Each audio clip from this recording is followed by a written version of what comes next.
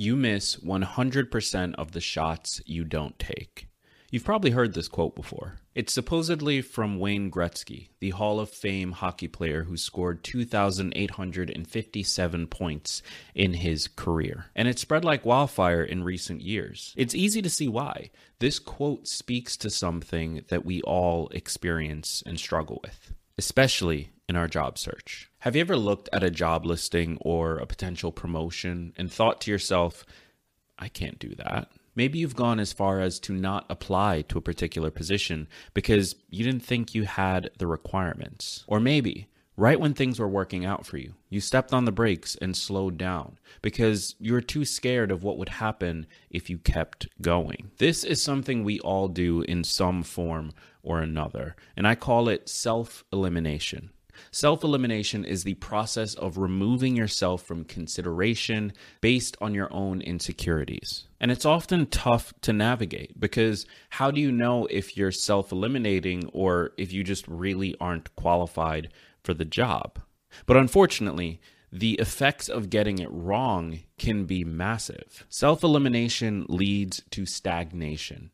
It causes us to only reach for and accept positions that we know will be comfortable in. By definition, this keeps us locked in a cyclical pattern, limiting our earning potential, limiting our ability to serve our family and our larger community, and even, in some cases, affecting our overall happiness. So it's a real problem. Let's talk about it.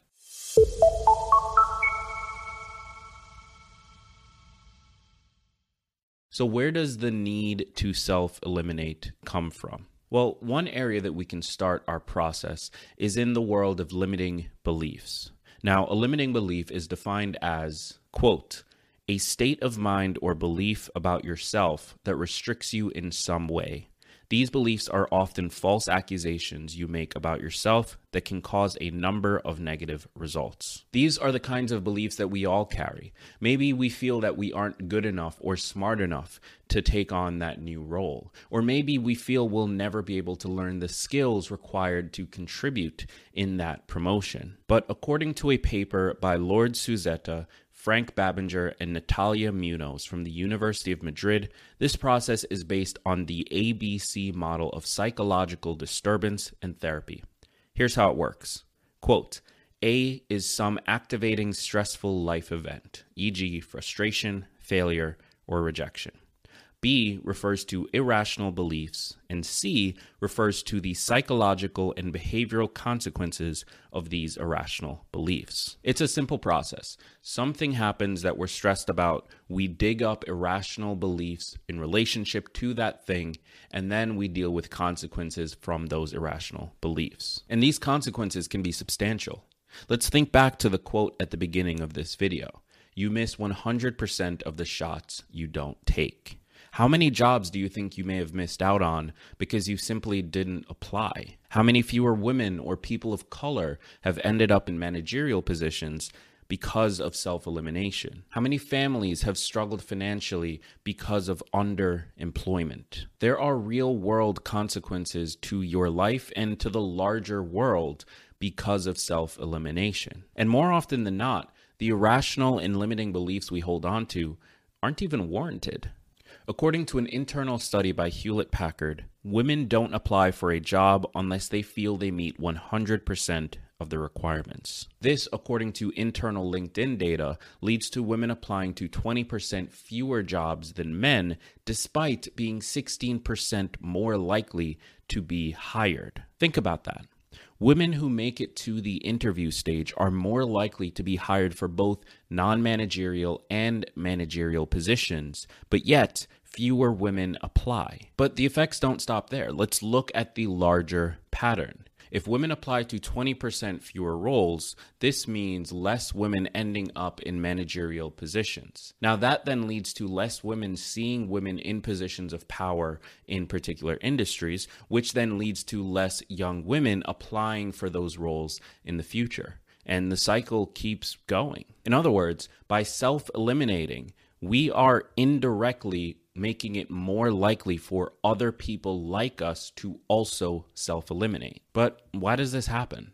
Well, according to the same Hewlett-Packard study, it's an issue of confidence. The idea being that if women were more confident, or at least as confident as men, they would apply. But is it really that simple? In an article published in the Harvard Business Review titled "Why Women Don't Apply for Jobs Unless They're 100% Qualified," Tara Sophia Moore surveys over 1,000 men and women about their reasons for not applying. Quote, "According to the self-report of the respondents, the barrier to applying was not lack of confidence. In fact, for both men and women, 'I didn't think I could do the job well' was the least common of all the responses. Only about 10% of women and 12% of men indicated that this was their top reason for not applying." The article goes on to say, men and women also gave the same most common reason for not applying, and it was by far the most popular, twice as common as any of the others, with 41% of women and 46% of men indicating it was their top reason.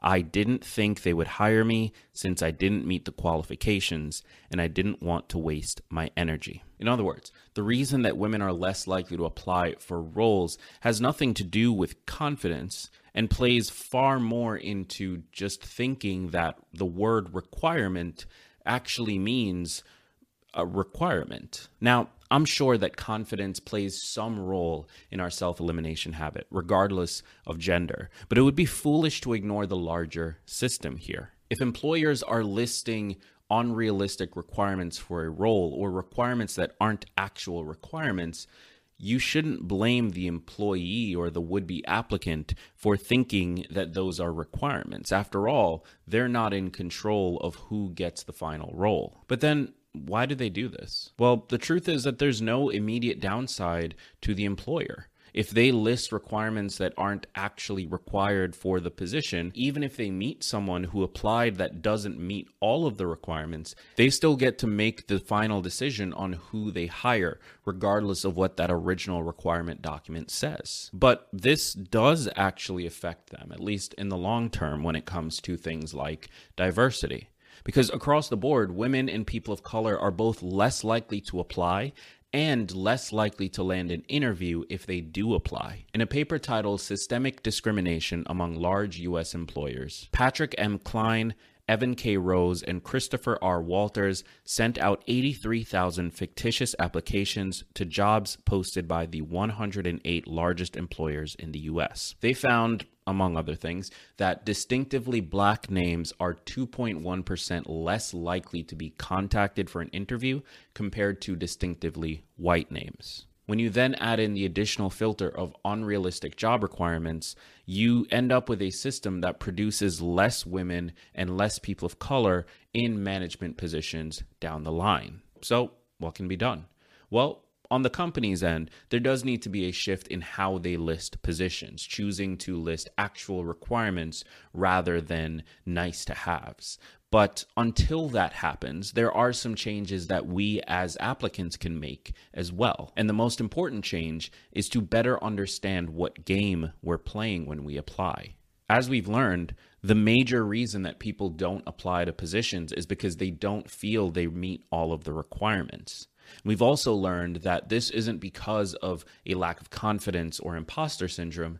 It's largely because they see requirements as actual requirements. But we've seen that on the company's end, they have a vested interest in listing unrealistic requirements of their candidates because ultimately they control the final decision, and it really doesn't matter whether or not the applicant fits every box. What matters more is that they attract high-quality talent. So the game that we are playing as applicants is not to actually check every box. It's to assume that some percentage of those requirements are not actual requirements.